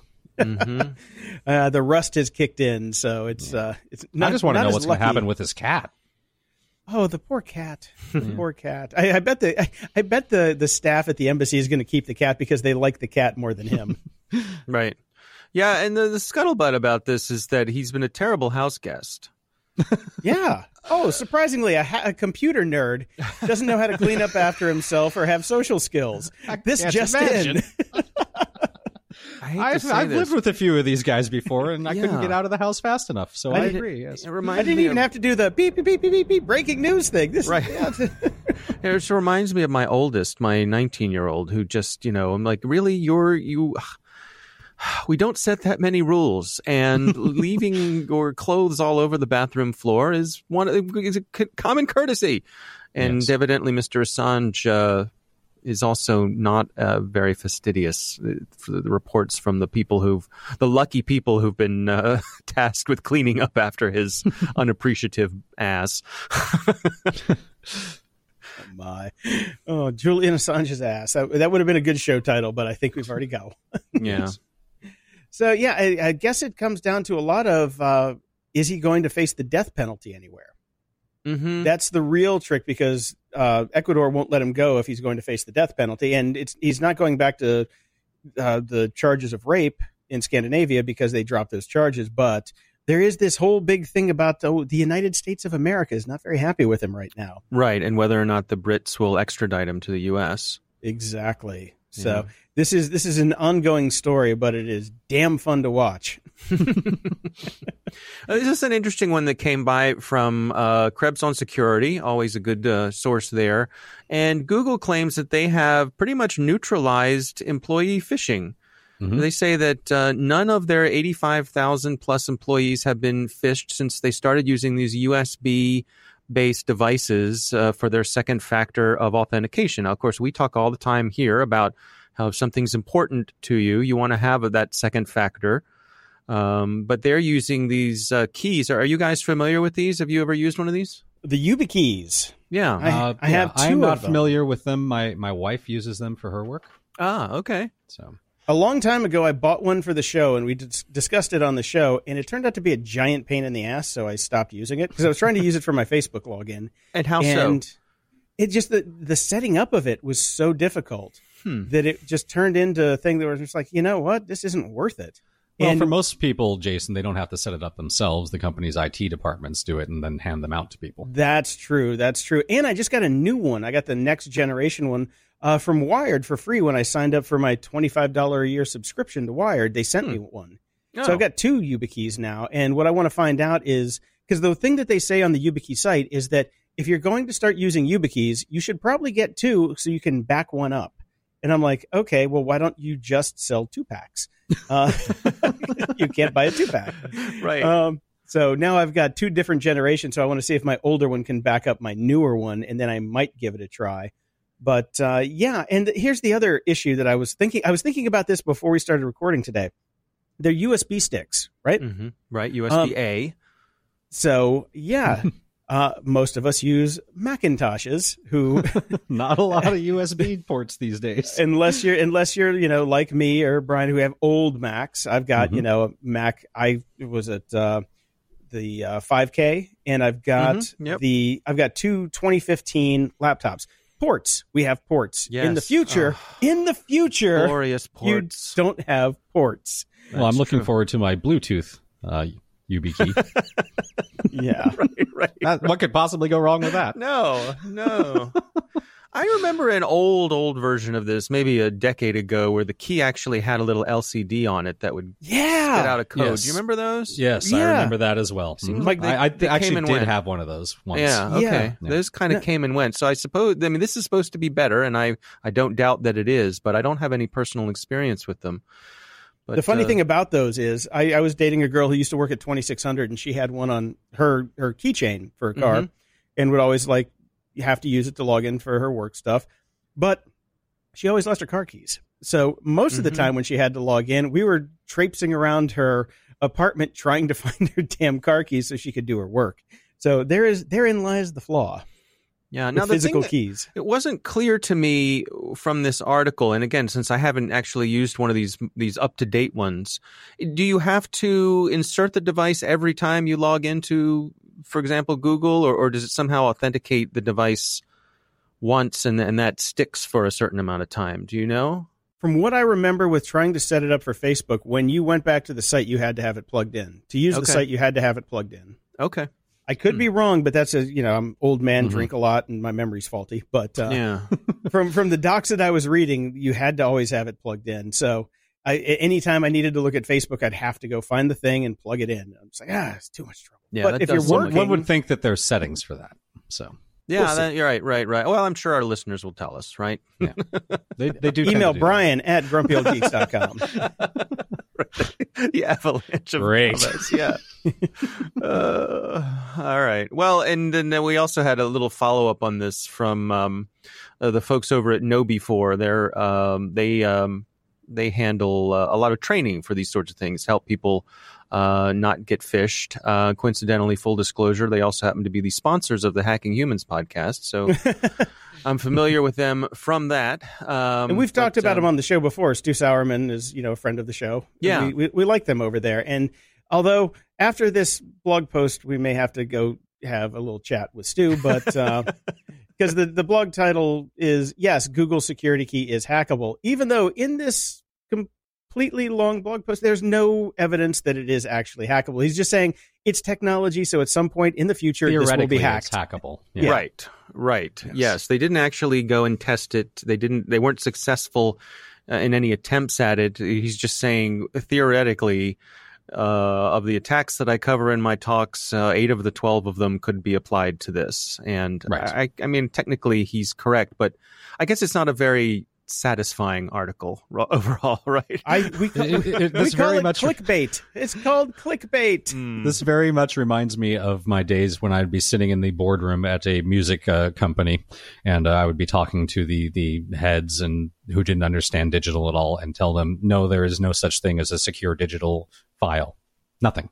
There's no secure digital audio. Anything that you play can be recorded and a copy can be made of it. And it's not very satisfying to them to hear that. Right. But there has to be a technological solution. If it's on a computer and it's playing, you have to be able to lock it down, right? Mm-hmm. It's like, no. If you can hear it, remember these things called tape recorders back in the day? Yeah. If there's noise being made, you can Yes. record it. So it's very similar. It's yes, everything can probably be hacked at some point. I can't tell you how, but it probably will happen. Mm-hmm. Yeah. All right. Well, I think the bottom line, though, I mean, it's certainly from Google's point of view, that's a large test group, and for them to have no, it sounds like 100% success, or at least that's what they're crowing about. That's a pretty impressive. good recommendation for this. If you're one of those people, I guess, who can deal with whatever the inconveniences are, and you need it, it's a good option, I guess. Well, it seems like, when you go to work, you plug it in, and then you work all day, then you take it out and you go home. That's fine. But if you're working And on thank God that they have the little piece of sticky tape with the writing on it over the USB ports that say, only put in your key. Do not put in any other USB devices. If someone hands you a USB device out in the parking lot, do not insert. Yeah. Words to live do not by. insert. Basically, my dating life in my teens, yes. Oh, Jason. Poor Jason. Oh, hang on. I thought this was on Do Not Disturb. Sorry. Oh, my God. Amateur move. Amateur move. God, I forgot to turn my phone off. So, speaking of amateur moves, let's talk about LifeLock. Yeah, so back again to Krebs on security. LifeLock evidently had a bug that could expose millions of customer email addresses. Oh, the irony. Well, I think that's what makes this story fun, really. It is. It's like, if this had been JCPenney or something, it wouldn't have been nearly as much fun as LifeLock. My favorite comment about this story is that hopefully the people who've fallen victim to this will get a year's free subscription to LifeLock, because that's Exactly. that everyone gives away when there's a breach. The go-to is, well, we're going to give you a year of LifeLock, and everything, all is forgiven, right? So, and your credit card will only be charged after 12 months, and it'll cost you $79.99 thereafter. But it's free for now. And you probably won't get that email telling you they're going to auto-charge you. Right. So, it doesn't seem like a terribly serious problem here. People would have been able to get your email address and be able to know that you use LifeLock, which could be used for social engineering kinds of things. Mm-hmm. But it wasn't like, they could get into your actual LifeLock account. No. Yes, this is what we call an edge case. Yeah. This is totally an edge case. Yeah. So what they did was you basically had your subscriber key equals in a query string, and then some hacker could write a bot, like we talked about earlier on the show, that basically just loops through every known number until they hit the end, and you can just scrape for the email addresses and get a list of all of the LifeLock subscriber emails. But there's no proof that anybody actually did this, so this is what we call the tempest in the teapot. Yeah, I think so. I think that's right. But it's fun because it's LifeLock. Yes. It's so much fun.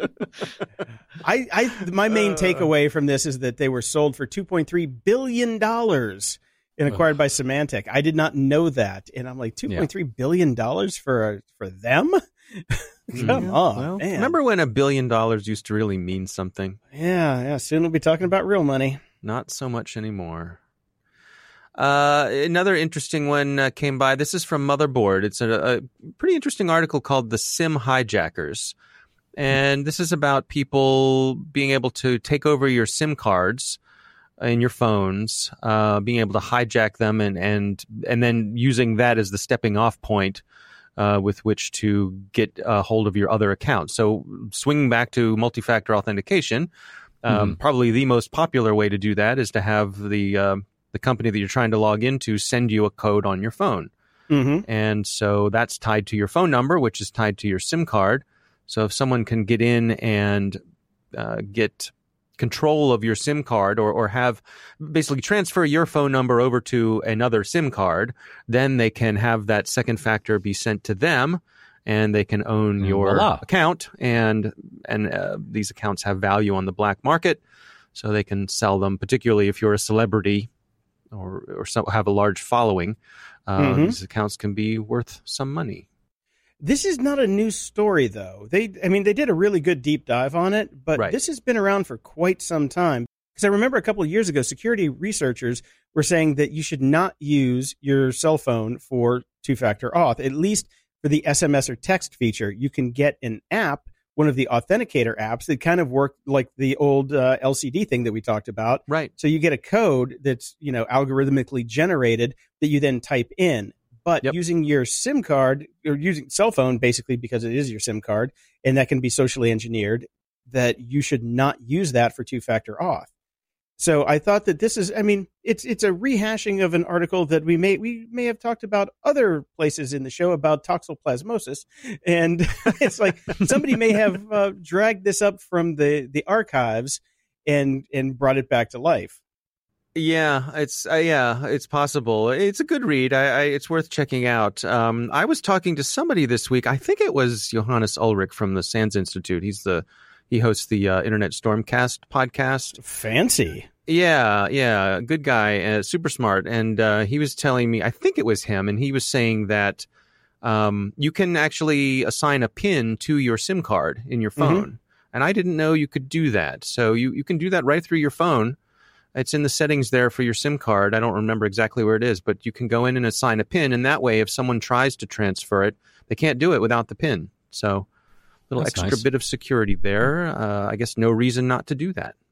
Yeah, it's apparently you can also do that. It's a pain in the butt to have to do that, like, multi-factor every time your phone reboots. But because most people won't remember it, and they'll maybe use the same PIN. Mm-hmm. But you can also do that on your PCs, like on the CMOS. You can actually set a PIN like pre-boot. So that's another way to keep hackers from your computer if it's ever stolen. And it reminds me of that. Yeah, interesting. You can do that on a PC or a Mac. You can actually, boot into recovery mode on a Mac and actually set like a pre-boot PIN number that you have to type in before the actual machine boots. And this is the same kind of thing. And a lot of people are, let's just say almost no one is ever going to do this unless you work for the three-letter agency. Mm-hmm. But it can be done. I found it interesting that Instagram is now building non-SMS two-factor auth because of this article. Right. So apparently, the security team there was not around for the original version of this article a couple of years ago. And now they're scrambling to set up for that. But I think everybody should go to the app-based two-factor auth. That's what I'm using for anywhere that I can. That's what I use. I use an app, either like Microsoft's app, Google's app, BattleNet's app. I've got three key generators that I can use to get into my different accounts, especially after my Google account was hacked not too long ago because I'm an idiot. Yeah, we do the same thing. We use one of those apps. I think, and I think most of them give you a choice. And I suppose I can see why using the text one, the SMS one, is convenient.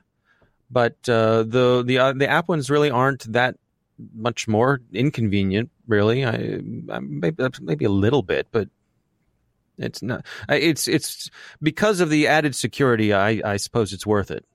Right. Well, Jason, as you mentioned, maybe nobody except somebody working at a three-letter agency would be adding a PIN to their SIM card. They can do that all they want, but if they're using any of these fitness apps, they're still fucked. That's what we're quickly learning here. So we talked about the thing that happened with Strava in the past, which is mostly a biking app. It was inadvertently revealing sensitive military-based locations because the global heat maps that were coming out. Now, to me, this falls under the no shit Sherlock category of any. If you're talking about an app that tracks your physical activity and then posts it publicly or allows you to share it, then you're going to have an inherent privacy issue. Are you not? I believe you are. Okay. Well, this article is basically saying maybe these things shouldn't be social. They found out another app called Polar, which is quite popular.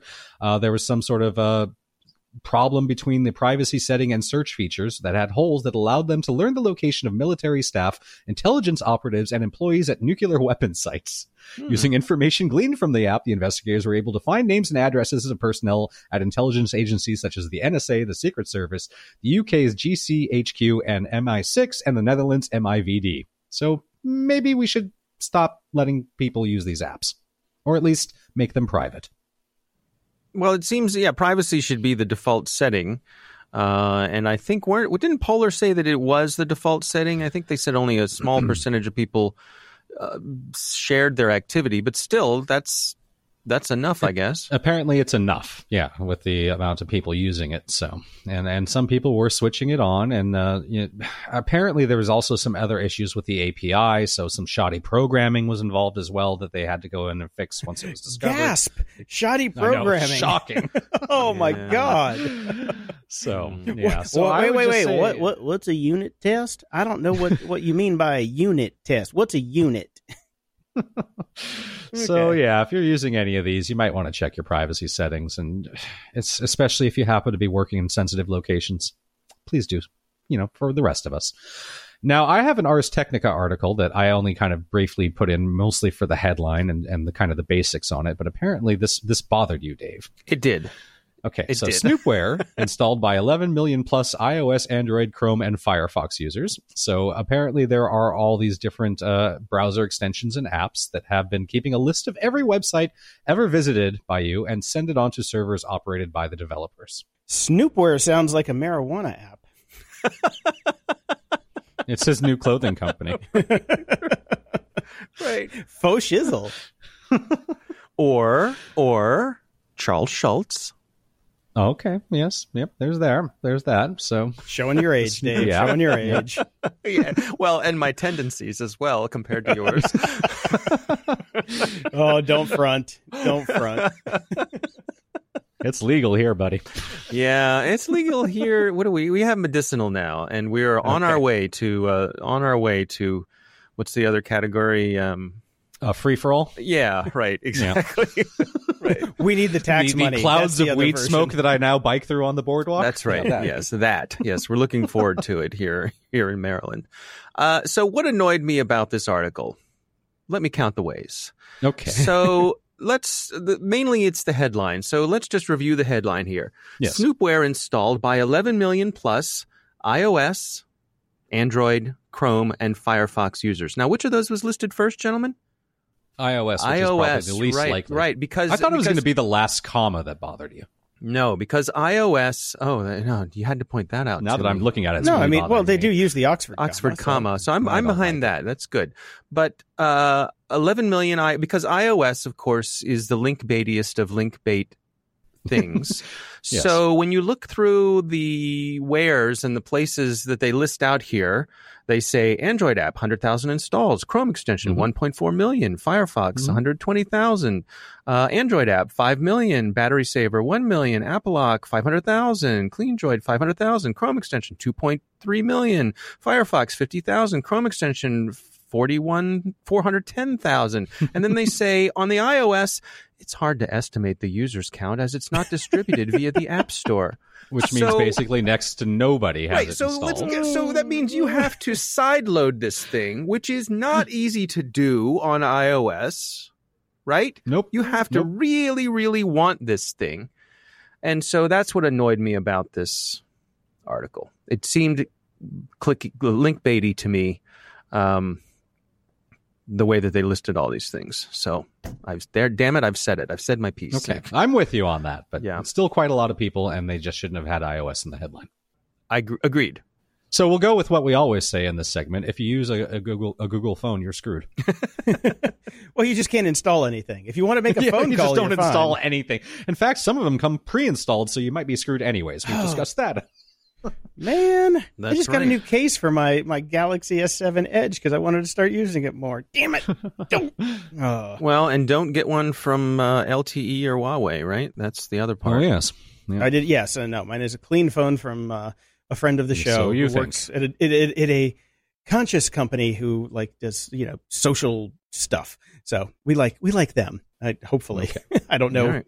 I'm not gonna out her on the show. Time will tell. Right, exactly. Yeah. Yeah. Hubris gets you every time. Don't out her on the show, because next week we could be talking about your phone that got hacked. Right. Exactly. Right. My last Right. article for the day comes from digitaltrends.com. It's how 3,000 streetlights turned San Diego into America's smartest city. Now, Going to take more than streetlights for that city. No well, offense, San Diego. I like San Diego. It's a fun I'm kidding. place. San Diego's nice. Country's is. best weather, right? Wouldn't close go that to it. far, I but think that's what they say. It's the most consistently nice weather of any U.S. city is San Diego.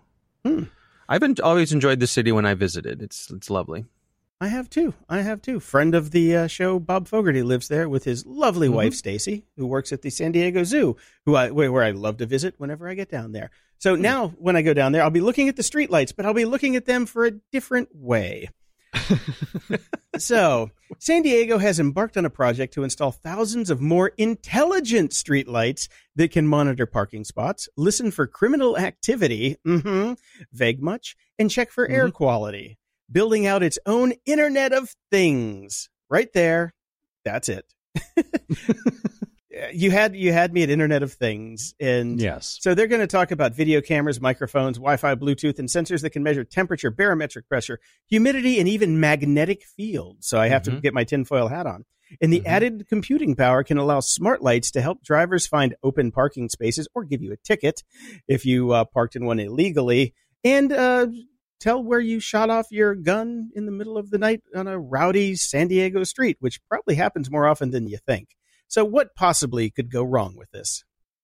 Well, obviously there's the hacking element, which is definitely a problem. But what I have is, it just feels like surveillance state, and it's slippery sloping our way there every day more and more and more. We're on our way to London. The fact that it says even tell traffic enforcement when vehicles are illegally parked. I thought the societal contract here was if you're going to decide to illegally park, it's a gamble.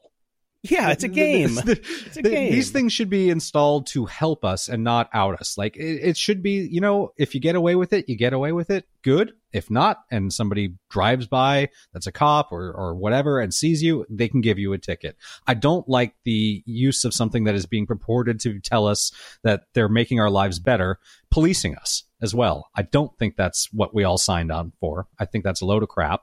Measure temperatures, by all means. Measure humidity, but don't use it as an extension of the police force. See, now we could get into the debate where you can extrapolate that out to murder instead of parking illegally, and because that's what the other thing. But we have that already. The security cameras are basically everywhere, covering almost everything all the time. So why can't they just do that for illegal parking as well? I don't know. You have a good point. I'll just throw my hands up in the air and quit. Well, parking. I mean, but we've got a civil violation versus a criminal violation, right? There is that. So there's that. I've seen some criminally bad parking jobs on the streets of LA. Yeah, you've probably been responsible for one or two yourself. I think, but imagine being able to triangulate a gunshot. That's we have that already. We do have that in not a lot quite of as cities. Blanketed. Yeah, but, that's certainly what they're doing with this as well. So I put some checks and balances on it. I'm kind of okay with it. Let this become a free-for-all for law enforcement. That's when I start to have a real issue. So one thing that I thought of with this, would you rather have government doing this or the private sector? Oh, government. That was my thought as well. Because private sector just means the data starts to get sold. Right. And even more horrible things start to happen. Unintended consequences of private sector are through the roof. Government is just incompetence 99% of the time. I'll take incompetence over blatant capitalism breed any day. Mm-hmm. Yeah, we have another story coming up in feedback about one of our listeners who is part of one of these megacorps who are now basically privatizing police work. And it makes us very scared that this is actually happening. I mean, this is supposed to be the purview of government. Yeah, this is the point. This is why we pay taxes. This is why we enter into the societal contract, not to have a private company do this stuff, but to have our government do it with oversight and the ability to vote people in and out, and et cetera, et cetera, et cetera. I have mixed feelings about this. There are things that I think could be very beneficial, like you said, and some of the futuristic things, like if I'm walking down a street late at night and these lights are tracking my movement, and it sees suddenly a group of people heading towards me very quickly. And if it either notifies law enforcement or just starts a lot of the lights flashing or something like that, it puts a spotlight on me, or it somehow indicates, hey, you're hey, he's alone. Right there, guys. Right, exactly. Yeah, exactly. Here he is. Yeah, thanks. That's exactly what would happen to me. But well, let's move into gait recognition, and it sees that I'm stumbling home because I've been too drunk. Does it call me an Uber, or does it call the cops to arrest me for public drunkenness? See, now that is a really good use. That's a really good test, isn't it? Which should it do? Mm-hmm. I would prefer a taxi besides an Uber, or maybe it'll point me to the nearest bird scooter. Who knows? A self-driving car will pull up next to you and offer you a ride home. Yeah. I mean, my feeling is, again, the difference between a civil case and something like murder, obviously. This stuff should be to help and not to hinder. So yes, if we ever got to that point where they could tell that I was stumbling home and obviously drunk, it'd be great if a car pulled up and said, "Hey, you need any help, buddy?" It would not be cool with me if then the popo shows up and throws you in the dunk tank. Mm-hmm. So especially in San Diego. I've seen pictures of the drunk tank in San Diego, and you don't want to go there. Oh, sure, Jason. Just seen pictures. Right. Just seen pictures. Uh-huh. Sure thing. Yeah. Uh-huh. I gotta have some secrets, guys. Come on. Not with that new Google phone of yours. That's right. All right, gentlemen. We covered a lot this week. We did. So a lot to think about. So, if you guys have thoughts about this who are listening and on some of the things that we talked about, please send them to our feedback section. And we'd love to hear from you, honestly. Just don't email me. Brian at grumpyoldgeeks.com. Right. All right, gentlemen. As always, a good time. I'll talk to you guys next week. I have no idea how this came across my feed, but it did, and it is cool as crap. This is some guy named Andreas Vrontis. Not entirely sure. He's based in, or at least he's going to be in New York City pretty soon. He's got his own website. He's got his own Instagram. It's worth taking a look at. ASCII art tattoos. Talk about scraping back the old feels. Yeah, no doubt. I was trying to find some of them that like I might have printed out back in the day, but mine were the dot matrix printer. Yeah, because mine were basically all naked chicks. So yeah. I had a collection of those as well. Yeah, that was our porn. But this guy's based out of Cyprus right now. That's where he's doing all these. So I think he's going to be in New York, July 25th. So right now to August 2nd at was it Bang Bang NYC. So if you're in New York and you want an ASCII tattoo, you better go now and check him out while he's there. These are really cool. Yeah, they are extremely cool. I was like, damn, man, that's some patience right there. Yeah. And I like him even more because, I mean, you have tattoos. You know how, like, inking something really dark sucks? Mm-hmm. So those little ones. All of my tattoos are really dark. Exactly. I'm like, man, those might not actually be too bad to get. So my next one, I just came across my feed somehow. There was this witch house in Poland that I saw that was really cool. It's like a melty, Harry Potter looking house. So I just did a search for witch houses in Google. And it's kind of crazy, some of these houses that are out there that look kind of witchy. It just kind of, this is one of those random, there's one that's even upside down, which I just scrolled past that. Yeah, I don't know how they did that one, but it's a fun thing to just browse through. That's what Bric-a-Brac's for. It's just crazy random shit we find on the internet. And for some long period of time this week, I was looking at witch houses. That's it. Time well spent. Yeah. Some other time well spent was over on Reddit. Somebody posted an archive with all the Mac and iOS wallpapers. There's just basically links to every Mac and iOS wallpaper that ever is or ever was. And it's cool because I got one of the new ones for the next release, and I put that on my screen because it was a really nice one. They seem to have day and night versions of some of these. And cool. I always go I go dark. Yes. Dark is I'm dark on the outside because dark is how I am on the inside. And I really enjoyed these. And some of them were just blasts from the past that was, just a little nostalgia. Walk down memory lane. So check those out if you're into Mac wallpapers or have been using Macs since the dawn of time, like some of us. Yes. Now, a rabbit hole I went down a little bit, and this is one of these weird connected sort of things that happen occasionally, and that if I had a tinfoil hat, I'd swear to God that Bittner was listening to me and seeing our show notes. Wait, you can see our show notes. Hold on a second. I ran across this article on Business Insider. A parasite found in cat poop has been linked to a higher likelihood of entrepreneurial behavior in people who get infected. Mm-hmm. And I had two thoughts immediately. One, this is perfect for our Bric-a-Brac section. Two, I think we've talked about this before. Yeah, we have. Okay. So, Bittner made a tweet about this and said that this kind of sounds familiar. It says, is it me or does this toxoplasma story seem to make the rounds every few years? And I said, yes, it does. And I posted a link to Train Spotting, which is the first time I've ever heard of it. But they have brought this thing up with, okay, if you basically don't wash your hands after you clean your cat poop. If you're eating your cat poop, washing your hands isn't actually going to matter. That ain't going to help.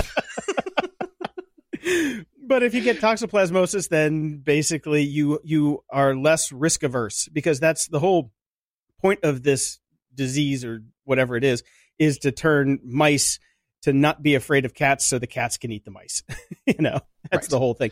But it apparently you can go become an entrepreneur if you have cats. I had cats. I know many people that have a lot of cats, and they certainly aren't entrepreneurs. Yeah, I do too. That's where this falls apart. In fact, I would make and argue that the more cats you have around, the less chance that you're going to be an entrepreneur. There's a tipping point with the number of cats you own versus either you're an entrepreneur or you're a hoarder. That's kind of it. But the thing, so after I saw that Bittner tweeted about it, I kind of like, I want to tie this in because this has been a recurring theme recently for us. This kind of goes back to your everybody has to post the same article, because the thing that I immediately did was I attempted to Google news search for this kind of article to find one, to see if it had been recycled. Was this posted in 2014 and then back in 2011 too? And everybody has reposted this same article so much in the last few days. After 5 minutes of drilling down, I couldn't find anything from a previous year. It was just every single website on planet Earth, on the internet, is posting the same goddamn article. And I finally, after 5 minutes, gave up and I got bored. But like I said, I totally remember covering the same story a few years back. Or do I? Oh. Berenstain Bears. God. Not the Berenstains. Moron of the Week. Billions, which is not a show I've watched. I believe you do. I love that show. It is one of my favorite shows on the air right now. I am in no way going to take a knock on the show. This is just a quote. He did an article or an interview with Recode. So he said, who's Billions he? Co-creator Brian Koppelman. I was just getting there. Says everyone knows how to tell a great story, but few get the chance. To which I respond, they do? Really? Have you ever been to an open mic night? Have you looked at the internet? Not everybody knows how to tell a fucking great story, buddy. In fact, I would argue very fucking few people know how to tell a great story. Very few. Okay, yeah. I think the biggest takeaway from the internet experience at large is that most people don't know how to tell a fucking story. Yeah, cue YouTube. Okay, that's it. That's all I got for that one. This one came across Wired for me, and I had flashbacks of McDonald's coffee and McDonald's burgers and all the people that used to sue McDonald's for, burning off their private bits or making them fat. Juul. Yes. Juul. Yes. You were a nicotine user for a long time, and I know you had some e-cigs, but I think you quit before Juul came around, right? I still have an e-cig. I don't use it very often. A little uptick recently due to the massive personal stresses I've been going through. But in general, yeah, I never got one of these. These weren't around when I was getting into it. Okay, well, we'll throw that fucking thing away and get away from it. Don't go back to smoking. I don't need you smoking. Okay. Well, Juul, yes, is the darling of the e-cig revolution right now. Has a shit ton of investment. They're everywhere. And now some of the users are suing them for getting them addicted to nicotine. Now, right. I should be able to stop right there. But I know some people who listen to the show are going to be like, well, what's wrong with that? And I'm like, oh. So let's say this. You buy a device that's designed to give you some nicotine. Then you get pissed off when it fucking works. Yes. Personal responsibility, gone. I guess I don't sue Guinness when I have too many beers. And if, you should. Why not? It's game on now. Well, oh God, good. Because I have morals. I personal responsibility. Well, I know what I'm doing. I want to get fucked up. I'm not going to sue you because you gave me a product that got me fucked up. Right. It's right there on the tin. And the other part of this is that there are people who are suing them because their kids are getting addicted. 15-year-old kids. Well, maybe if you were a better fucking parent and didn't let your kids vape, maybe this wouldn't happen, you piece of shit. Well, there's that. I looked at the site and I went through the process of ordering one. It is rather difficult. You'd have to have a credit card. You need to have a verification of address. They do some verifications that you're over 21. Certainly you can get around a lot of those things, but kids, they got to work pretty hard to get this stuff. And yeah, maybe you should be paying attention as a parent. Well, you have to do it really hard by going to their website. I live here in the Valley in lovely Woodland Hills, California. There are 6 or 7 vape stores in pissing distance from my front door. And I guarantee you the guys that work there aren't always checking IDs. It's just like trying to buy cigarettes from, a bodega back in the day. And it's not hard to get that stuff. Yeah. And especially in that age range, like, a 15-year-old has 18-year-old friends because they go to school together. That's true. It's just like buying booze. It's the same thing. But, if you're a parent and your kids are vaping and you know about it, then you let it go. Well, guess what? Get the kid a patch, get him off of it, and you're done.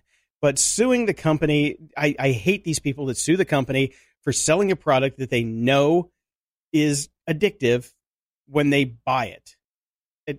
Okay, so let's transition from a story about people getting pissed off and suing people for a product doing exactly what it says it's going to do to a bunch of people that don't seem to give a fuck that the products being sold don't do fucking shit. Oh, it's a polar opposite. And they're all snake oil crap, and everybody eats the shit up. So New York Times did a big-ass long-form article about Gwyneth Paltrow, and Gwyneth Paltrow is going on the Kanye list of we're not going to talk about her anymore, not even in Moron of the Week. She's off, but just this last time, and only because of one quote. Like, the whole article's worth the read because it just tears her down and everything that she's trying to do, and it's not science, and it's a load of shit. These are modern-day snake oil salespeople, except they're making billions of dollars instead of being kicked out and run out of town when their chicken poop ointments don't work. So the big detail in this profile of Gwyneth Paltrow is she planned to do a Goop magazine with Condé Nast, the big, magazine corporation. But the deal broke down because Condé Nast insists that all articles have to be fact checked, which you can't fucking do for Goop magazine because it ain't facts. So she refused, and then they didn't do the deal. Yes, but she still makes a shit ton of money because people are stupid. This kind of reminds me of the Life Hacker articles that you posted at the beginning of the show. Yes. So, okay, she's banned from this segment. Well, I thank God that you put this one in because I had it in my 2 reads and I just couldn't do it. And I had it put me in such a bad mood. I figured that you were going to hate read this, so I'm glad that you did. And I just, I've had enough for this week. So thank you, Brian, for exposing. I took one for the team. Yes. Took one for the team, Jason. Feedback loop. We have a couple new Patreon subscribers this week, Jim and Paul. Thank you so much, guys. Yes, thank you. And over on Facebook, Tim Strange gave us a 5-star rating and says, this has got to be one of my favorite podcasts. And he spelled favorite with a U, so he must be from a Commonwealth country. Foreigners, get them out of here. God damn it. On Twitter, Rosalinda writes in, cannot wait for my GOG podcast. It says Bing listening. I'm like, oh, God, Bing has podcasting now? Oh, God, everybody's into it. It will be in the hashtag tub, hashtag self-care, and involve hashtag New York City pizza or hashtag Girl Scout cookies. Grumpiness requires hashtag fuel. Makes perfect sense, although I don't know how you eat pizza and cookies in the bath. Thank you for listening, Rosalinda. No Good Punk wrote us. The Department of Defense is naming their cloud Jedi. This is the most quintessential GOG story I could possibly think of. Contract milestone brings Enterprise Cloud Solution one step closer to Warfighter. That's a scary title. You know what you want? You want your Warfighter hosted on someone else's computer. Yeah, we're going to get... That's what you want. We're going to get to that in a second, too. Mod6502 writes in, love the episodes with substitute hosts, but super glad you're back together. Great show, as always. Thank you. Oh, thank you. And Christopher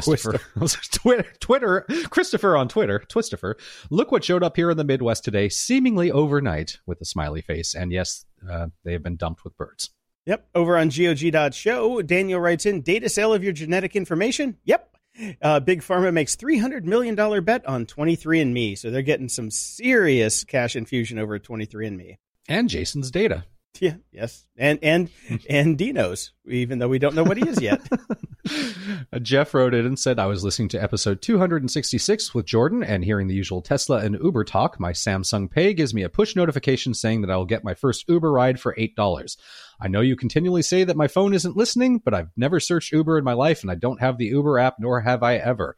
I have a Samsung Galaxy Note 8. Use Google for everything, including Golly Play for podcasts. Maybe that's why. Literally the only mention of Uber came from your podcast. Thanks. See previous bit about Domino's Pizza being one of the biggest advertisers in the world. Yes. Also, though, Samsung Galaxy Note 8, which means it's Android, and Golly Play for podcasts.